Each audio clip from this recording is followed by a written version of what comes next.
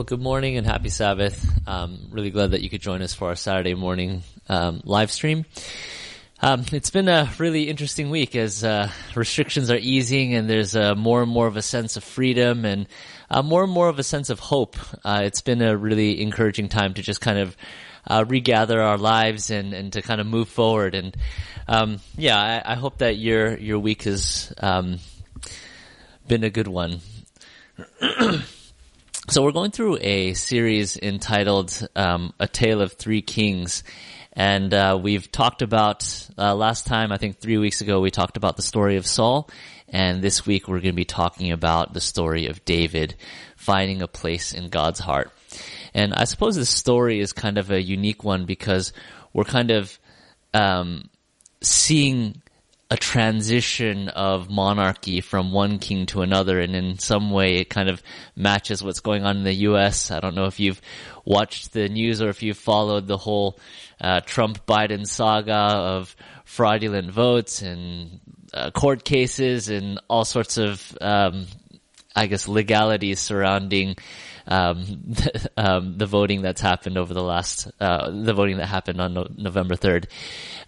But yeah, this story kind of reminds me of transitions and just the politics and the complexities that come with transitions of power.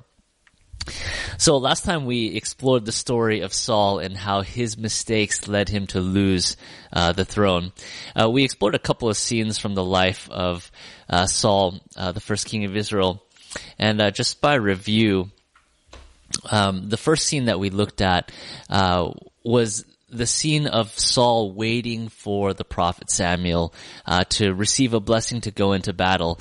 And the custom was that the king was supposed to wait for the prophet to offer the sacrifice and hear a response from God to have the green light to attack his enemies. And Saul does not wait, and he offers a sacrifice himself, and God responds to this, and he says basically the kingdom is going to be taken away from your bloodline. Now, God wanted Saul and Israel to know that it wasn't okay to go to war without consent. Now, the next scene that we look at from Saul's life is when Saul was commanded to attack the Amalekites, and his task is to not leave anything alive, but to destroy everything. But Saul doesn't finish his task, and he leaves the king of the Amalekites alive, and he takes the best of the animals and brings them back to Israel with him. And as we read and learned, God's judgment on Saul was to take away the throne in his lifetime. So, through these series of mistakes, we see that Saul isn't able to bounce back from his mistakes, and he spirals into this cycle of negative behavior and negative thoughts. And he really isn't able to move past the judgment of God and experience the grace of God. He doesn't know how to cut his losses and just start over. And I suppose the sad thing about the story is that when you actually read through the book of 1 Samuel, you see that Saul still has so much going for him in his life, even though these severe judgments have been placed on him. Saul still has loyal subjects. He gains significant victories in battle, and he builds the kingdom of Israel. He has a legacy of being the first monarch of Israel. He has songs that are sung on behalf of his name. He has a family, and basically, Saul has the ability to preserve all of this. He knows the throne is being taken away from him, and he can technically step aside and abdicate his throne and basically say, David, you are the incoming king, you take charge. And the transition would have been fairly smooth, especially since Saul's own heir, his son Jonathan, is quite happy to have David become king. But sadly, Saul tries to preserve the throne, and as a result, he loses his life in battle. Jonathan dies at his side, and he loses everything. So now we move into the story of David, and David is this really famous character in Israelite history. He's probably the most loved king in all of the Israelites' history. Israelites' history. And so David is this really famous individual. In 1 Samuel chapter 16 verse 7, God chooses David to be king. And as we look at these verses, we're going to see different things that David has going for him. Why does God call him to be king, and what makes him such a capable leader? So in 1 Samuel chapter 16 verse 7, it says, "But the Lord said to Samuel, do not look on his appearance or on the height of his stature, because I have rejected him." And this is in reference to David's older brother. "For the Lord sees not as man sees. Man looks on the outward appearance, but the Lord looks on the heart." And so what's happening in this story is that God instructs Samuel the prophet to go anoint a new king of Israel. And Samuel goes to David's home, and he sees his older brothers kind of standing in line, waiting to see if they're going to be the next king. And God kind of speaks to Samuel. Oh, he doesn't kind of speak to Samuel. He does speak to Samuel, and he kind of prompts him, showing him how Samuel shouldn't look on the outward appearance, but God is looking for something deeper in the heart. So in verses 11 to 13, Samuel goes through all of the brothers, and he speaks to David's dad Jesse, and he asks, "Are all of your sons here?" And he said, "There remains yet the youngest. But behold, he is keeping the sheep." And Samuel said to Jesse, "Send and get him, for we will not sit down till he comes here."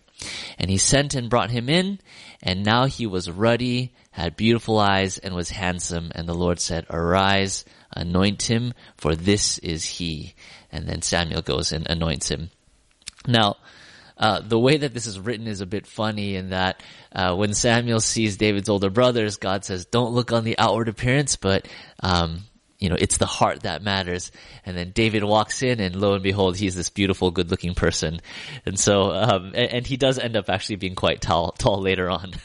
And so, David is anointed to be king, and there's this unique quality about his heart that God looks at it and says, You're my guy. Now, David's ascent to the throne is a unique story in that even though he's anointed to be the next king of Israel, it takes him years and years and years to actually realize that position.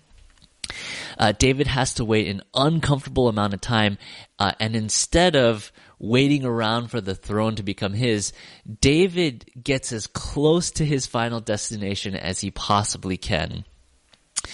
If you look at 1 Samuel chapter 16 verse 18, David has this great reputation as a young man, and while Saul is still king, he gets recruited as the king's personal musician.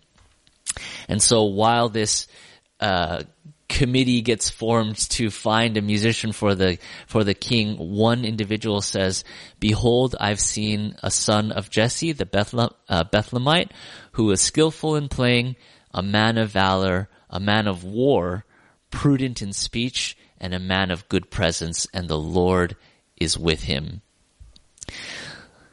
So David gets called to be in the very court of Saul, and he begins to spend significant time with Saul's family, and he even wins the heart of Saul's sons and his daughters. If you look at chapter 18 of 1 Samuel, the first few verses, "As soon as he had finished speaking to Saul, the soul of Jonathan was knit to the soul of David, and Jonathan loved him as his own soul. And Saul took him that day and would not let him return to his father's house. Then Jonathan made a covenant with David because he loved him as his own soul." So David is known for his ability to fight in war, and he wins the hearts of the people, and as a result of his accomplishments on the battlefield, his fame tends to grow and grow and grow. Here's the next few verses, 1 Samuel chapter 18 verses 6 and 7.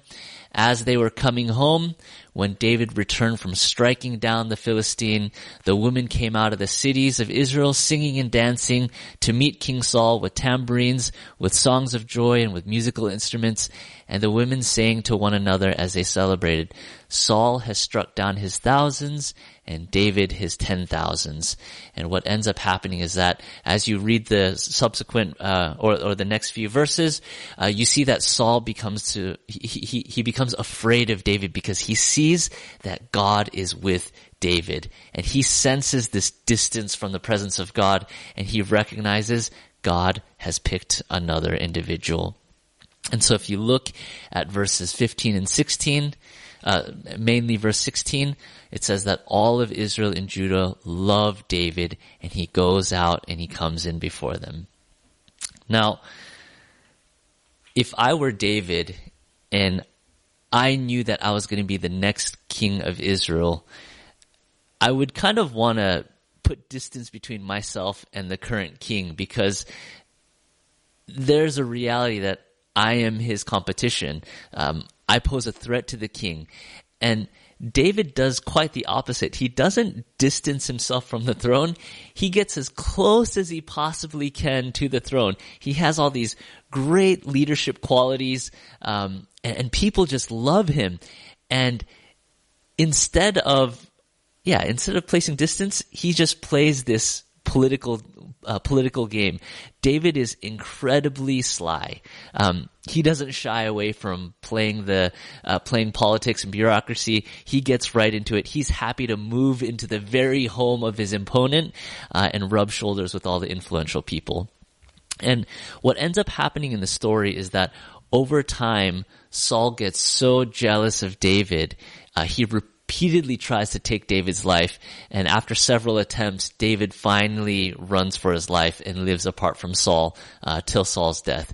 And even as you read through the story of 1 Samuel, or the end of 1 Samuel, it takes like 3 or 4 tries for Saul to try and kill David, for David to realize, okay, this is a bad idea, I should move out. If I were David after the first try, I would say, okay, bye-bye, take care. Now, we keep reading about the events that lead to the ascension of David. In 1 Samuel chapter 22, verses 1 and 2, it says that David departed from there, and he escapes to the cave of Adullam. And when his brothers and all his father's house heard it, they went down there to him, and everyone who was in distress, and everyone who is in debt, and anyone who is bitter in soul gathered to him, and he became commander over them. And there were about 400 men. And as the story continues on, that number grows to about 600. So David is kind of the total package, and I've already mentioned that he has great leadership qualities. He's good looking, he's charismatic, he's clever, he's tall, he's a warrior, he's a politician, and above all else, God is impressed with his heart. And what we see here is that God chooses David for a specific reason. And though he has all these external great leadership traits, the thing that God highlights the most is that he says, David is a man after my own heart. David is known as the author of the book of Psalms. When you read through the book of Psalms, there are 150 poems, songs, and prayers that David writes. You get a sense of the faith of David, and there's this incredible depth to David's knowledge of God. When you look at Psalm 27, verses 1 to 4, David is in this time of trouble, and the idea is that he writes this psalm while Saul is chasing after him and trying to take his life. And David writes, "The Lord is my light and my salvation. Whom shall I fear? The Lord is the stronghold of my life. Of whom shall I be afraid? When evildoers assail me to eat up my flesh, my adversaries and foes, it is they who stumble and fall. Though an army encamp against me, my heart shall not fear. Though war arise against me, yet I will be confident. One thing have I asked of the Lord, that will I seek after, that I may dwell in the house of the Lord all the days of my life, to gaze upon the beauty of the Lord and inquire in his temple." So here's David in the midst of his trials, and the center of David's desire is still God. Even though his life is being threatened, the context of his life being threatened is God's will. And he's saying, God, even in the midst of my difficulty, I just want to dwell in your presence. I want to be in your house. I want to contribute to your purpose, to your will, to your plan. And in the context of that plan, David's trial, he is able to bear that burden and move forward in hope. Here's another example of David's heart. So in Psalm chapter 51, verses 10 to 13, this is David's response to his failure. And we're going to read about one of these instances where David commits murder and adultery. And the context of this psalm is supposed to have been written right after that event. So Psalm 51, verses 10 to 13, David writes, "Create in me a clean heart, O God, and renew a right spirit within me. Cast me not away from your presence, and take not your Holy Spirit from me. Restore to me the joy of your salvation, and uphold me with a willing spirit. Then I will teach transgressors your ways, and sinners will return to you." So here, after his own failures, instead of losing hope and living in fear and just kind of entering into that similar pattern of negative behavior that Saul went down, David gathers himself, asks for forgiveness, repents, and commits to then making a difference in the lives of those who also have made mistakes. So we start getting this picture of what David is like. And so there are 2 times in the Bible where God says that David is a man after his own heart. One time in 1 Samuel chapter 13, and then the second time is in Acts chapter 13. And the reason why I choose the New Testament reference is because this is written long after David's life has passed. And the first time that God says David is a man after his own heart is prior to David's mistakes. So before David is even anointed to be king, Samuel refers to David and says, this is a man after God's own heart. But the reason why this reference in Acts is important is even after David's mistakes, God inspires the author of Acts to refer to David in the same way. And for me, that's even more significant because it's one thing to be considered someone who is after God's heart before all of your mistakes. It's another thing to be referred to a man after God's own heart after all of the mistakes. And so in reference to David, it says, "And God gave them Saul, the son of Kish, a man of the tribe of Benjamin, for 40 years. And when he had removed him, he raised up David to be their king." And he is referred to be a man after God's own heart. And really the end of that verse is the most important bit because it explains what it means to be someone who is after God's own heart. And that is someone who will do all of my will. And so David is considered as an individual who seeks God, who seeks God's will, God's purposes, and he's really committed himself to fulfill and to enact God's plan. And not just in his lifetime, but he recognizes that there is an everlasting or an eternal plan that God is trying to make happen in the history of humanity. And so David commits himself to that, and we're going to see how that plays out at the end of David's life. So David is given this title, and he makes incredible contributions to God's plan for Israel. But we're going to find out just how flawed David is, and we're going to contrast the story of Saul to the story of David. So David makes mistakes.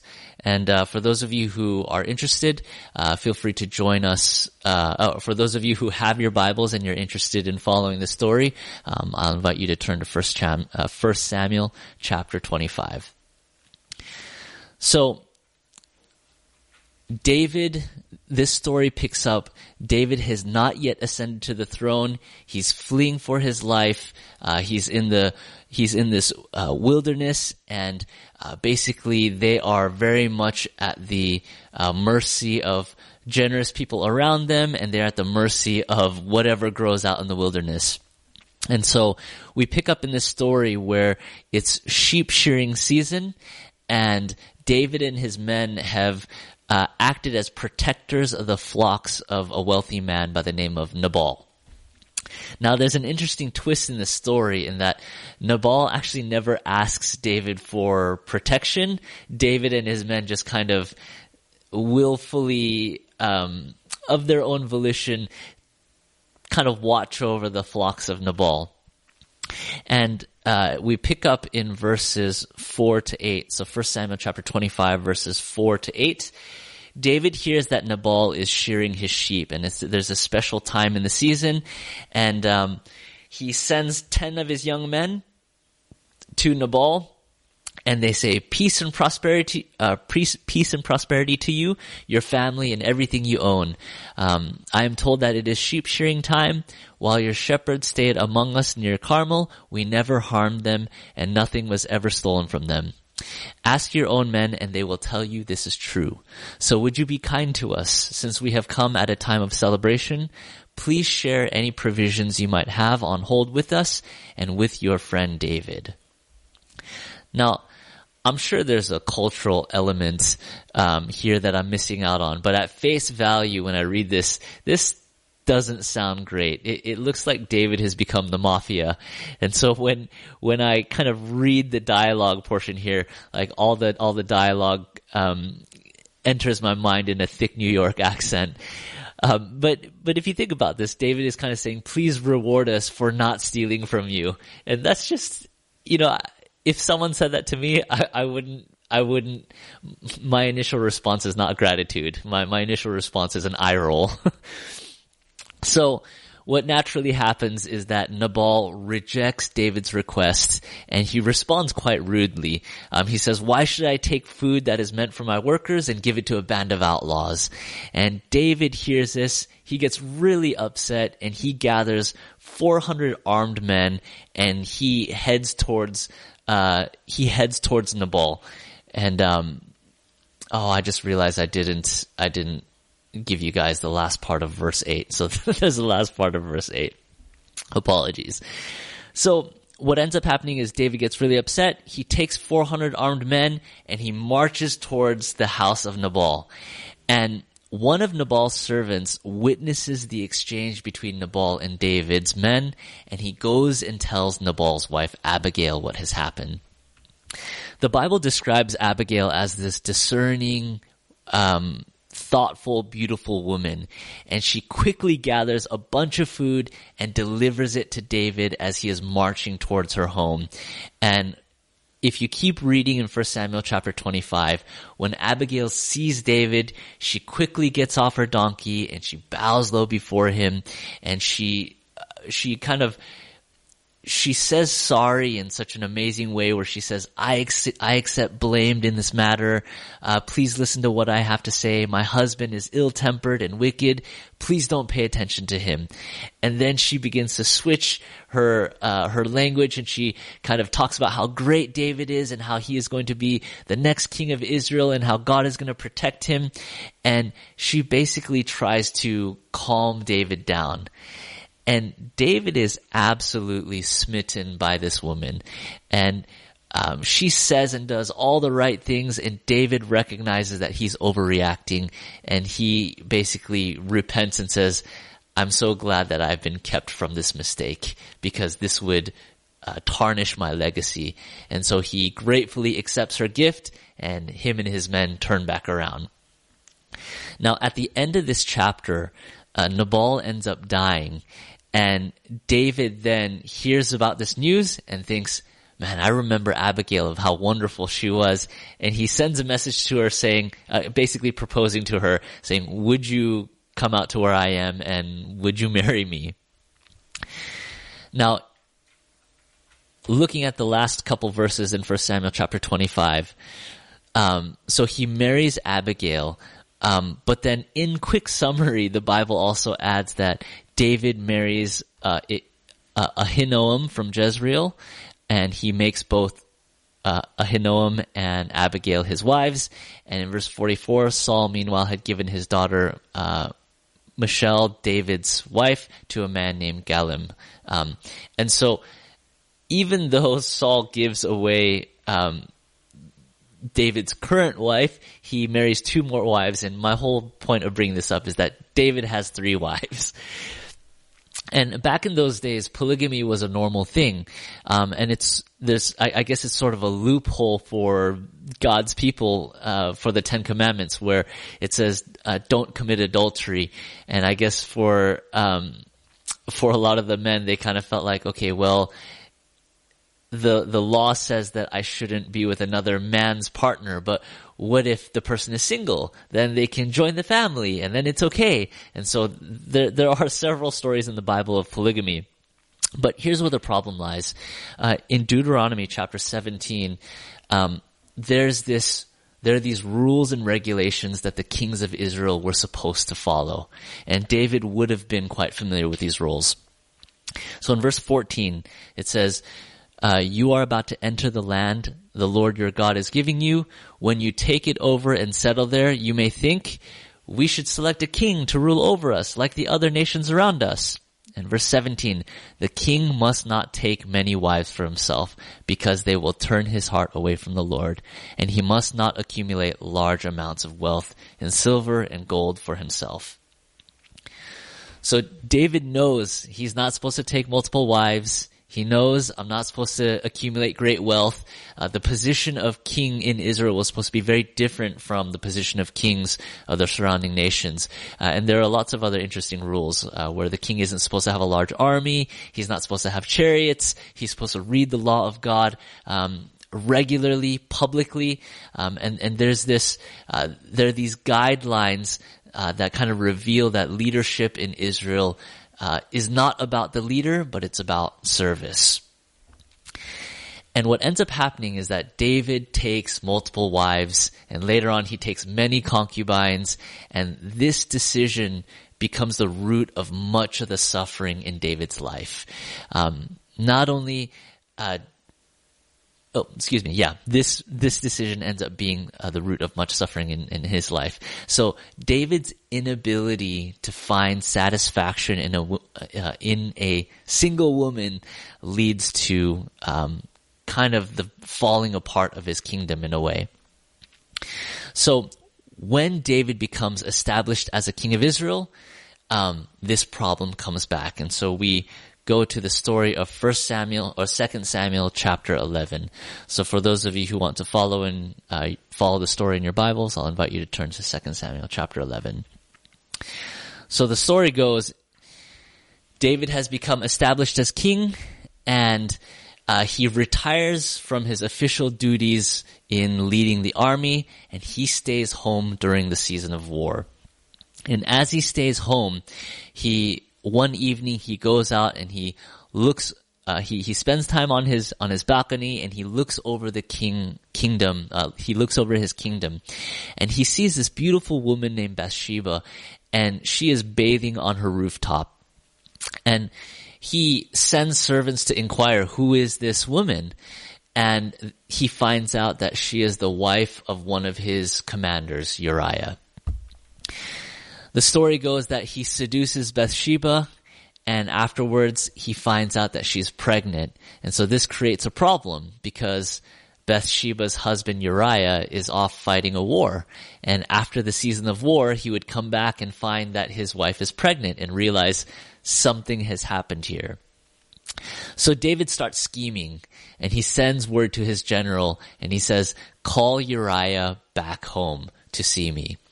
And so Uriah comes back home, and David kind of speaks very kindly to him and says, I just want to reward you. Go and spend time. Be at home. Be with your wife. Be merry. Well, as we read the story in verses 8 to 11, Uriah doesn't go home. And in verse 9 it says that he slept that night at the palace entrance with the king's palace guard.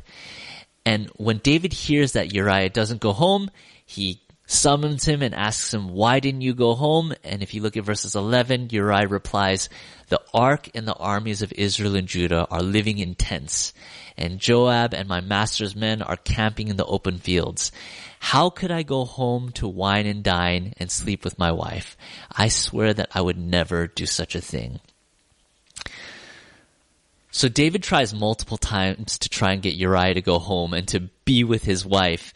And the problem is that Uriah is noble. He has an upstanding character, and he refuses to rest and neglect his duty as an officer. So then David has to send Uriah back to his general with a message in hand. Put Uriah in the front lines.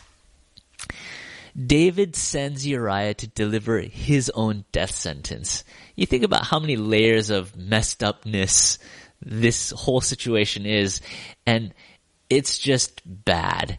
And this is a pivotal moment in David's life because up until this moment, David is talked about in a positive light. The author only speaks positively of David. But here there's a shift from positive to negative. And if you look at verses, 2 Samuel chapter 12, verses 10 to 12, God sends the prophet Nathan to David to rebuke him.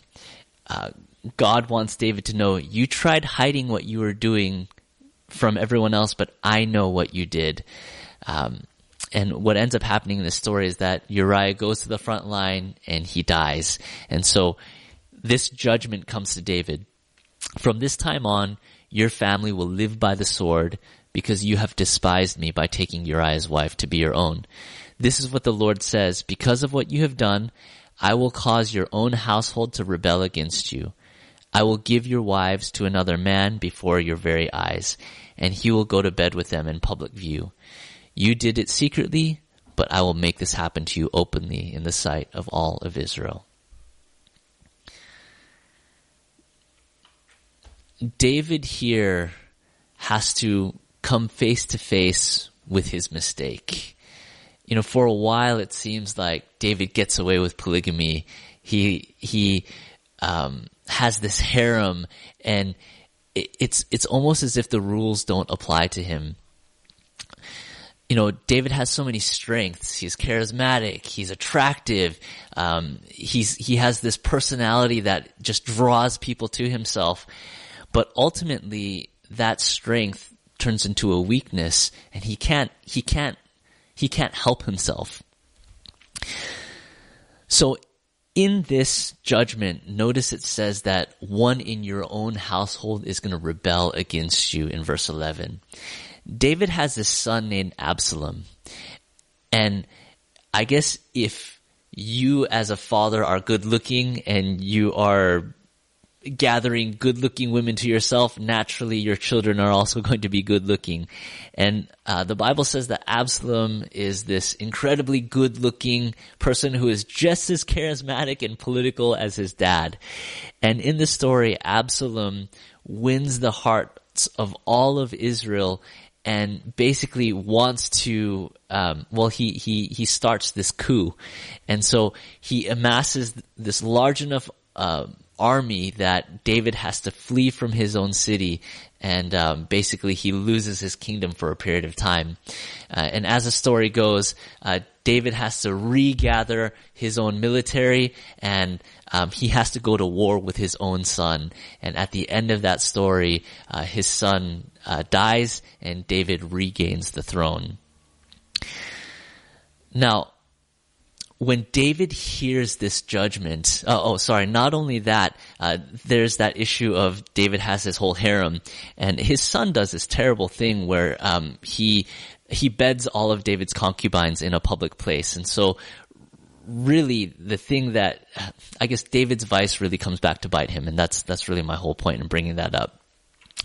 Now, when David hears about this judgment that comes from Nathan, he responds quite differently from Saul, his predecessor. You know, Saul tries to avoid responsibility. The result of that is he kind of loses all hope, and he just kind of becomes he isn't ever able to just move on from his mistake. But in 2 Samuel chapter 12, verse 13, David hears Nathan's judgment. And in verse 13, David confesses, I have sinned against the Lord, and he takes responsibility. And Nathan's response is, yes, but the Lord has forgiven you, and you won't die from this sin. So I guess there are a couple things to take from this. One is that God is always willing to forgive regardless of how terrible the sin is. And when I look at the story of David, what David does is kind of one of the worst things that you could do to somebody. Like steal their partner away from them and then and then take that person's life. Like that, I don't know if there are very many things that are worse than that. But yet David comes to God and he recognizes his mistake, and God says, I forgive you. And when I look at David's mistake in contrast to Saul's mistake, I really think that David's mistake is worse. But that's because I'm not able to see the story through the eyes of God. And when God looks at it, he's saying, Saul didn't care for me as God. Whereas David, even though in action he does worse, his heart is different. And so, yeah, it's really challenging to read through this story, and yet I think there's an important lesson to be learned here. Another thing that's important to take away from David's mistake is that even though David is a man after God's own heart, he is not immune from the effects of his mistake. Yes, he is able to retain the throne. Yes, he doesn't die.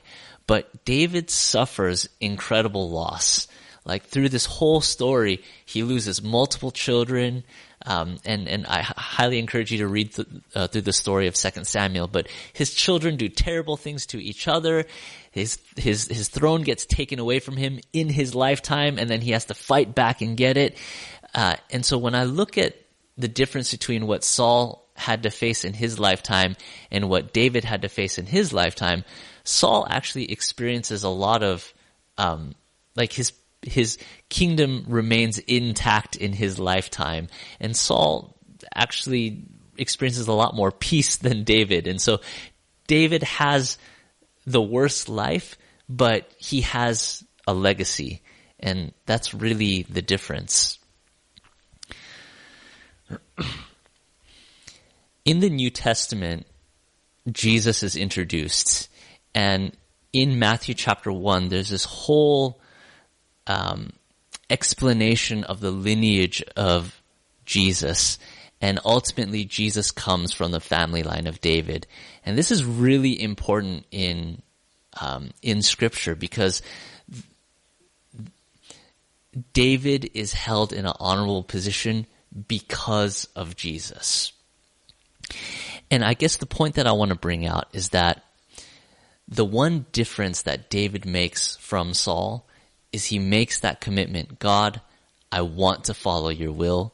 I want to prioritize your plan, your ways, what you want. And as David enters into that relationship with as David enters into that relationship with God, it then influences the rest of his life, and it puts his mistakes into context. You know, when I was reading through the stories of Saul and David, I couldn't help but fixate on mistakes, because that is my personality. Like, I don't know about you, but my mistakes, the mistakes of others, what could have happened but didn't happen because of what people didn't do bothers me so much. And so when I read these stories, I tended to hone in and fixate on these things. And I kind of thought, you know, Saul makes a mistake and it leads to his end. David makes a mistake, but it doesn't lead to his end. What was the difference? And ultimately it comes down to being committed to the will of God and saying, God, I commit myself to you. I want to have a relationship with you, and I prioritize what you want. And for some reason, in the context of that relationship, the effects that our mistakes have change dramatically. You know, I think Saul's mistake wasn't as bad as David's mistake. And yet, because David makes that commitment, it takes the negativity out of David's mistake, and God says, I can still work with that. You know, when I think about my own life, you know, I distinctively remember there's a period of time in my life where I got a lot of speeding tickets. Those are mistakes. And, you know, I've had conversations with some of you and even some of my friends that are like, why don't you just slow down? And for whatever reason, I've learned to slow down, but for whatever reason, it was just difficult. And, you know, Jinha and I had to create this budget especially for speeding tickets. And I kind of thought, oh man, like this is slowing me down from my financial goals. This is slowing me down from buying a house. This is slowing me down from so many things, like all the other places that money could have gone if I had just slowed down. Or when I think about things in my professional, things that have to do with my career as a pastor, it's like, oh, look at all these missed opportunities. If only I had done this, or if only I were better known, or if only X, Y, and Z. There are all these frustrations because I don't know what those mistakes will mean. And I really like the story of David because his mistakes, his life is largely in a secular realm. Like, he's not a priest, he's a king. And yet, because of his relationship with God, it puts those mistakes in context, and his career is influenced by his mistakes. His mistakes influence his family life. And so I guess I'm just trying to show the relevance here that when we are able to buy in, or not buy in, but commit to God's plan, to his purpose, to that relationship with him, God is saying, I can take care of those things as you prioritize myself. Psalm chapter 127, verses 1 and 2. In closing, it says, unless the Lord builds a house, the work of the builders is wasted. Unless the Lord protects a city, guarding it with sentries will do no good. It is useless for you to work so hard from early morning until late at night, anxiously working for food to eat, for God gives rest to his loved ones. I really like this verse because it's a reminder to prioritize what God wants. And I guess, if you look at this verse, it's worded in the negative, right? Unless the Lord is already building this house, unless you are committed to this same effort, then what we do comes to naught. But the flip side is, when we are committed to building God's house, when we are committed to following what God wants, then what can take it down? And I guess I bring this up because I want to invite you to think about your goals, your purposes, your dreams, your motivations. And my question to you is God working in that space? Is God a part of your plan, or are you a part of God's plan? When we are a part of God's plan, regardless of our deficiency, regardless of what we are not able to do, those are areas that God can say, I can do those things. I can take care of those things. I can watch over your mistakes. And the anxiety and the fear that comes from all the bad and negativity that can happen, God is saying, you leave that to me as you move forward in my will for you. And so it's my prayer that as you consider what it means to be, to have the heart of God, to pursue the heart of God, may you experience the peace and the fruit that comes as a result of that. May God bless you. Father God, as we consider what it means to be people, what it means to be a people that are after your own heart, I just want to pray that, you would teach us to be able to move past the fear and the anxiety of what it means to live in this world, whether or not we are faced with our own mistakes or the mistakes of others. And I just want to pray that as we commit ourselves to building your house, and to engage in your work, that you would give us that renewed sense of hope and resilience. We pray these things in your name. Amen.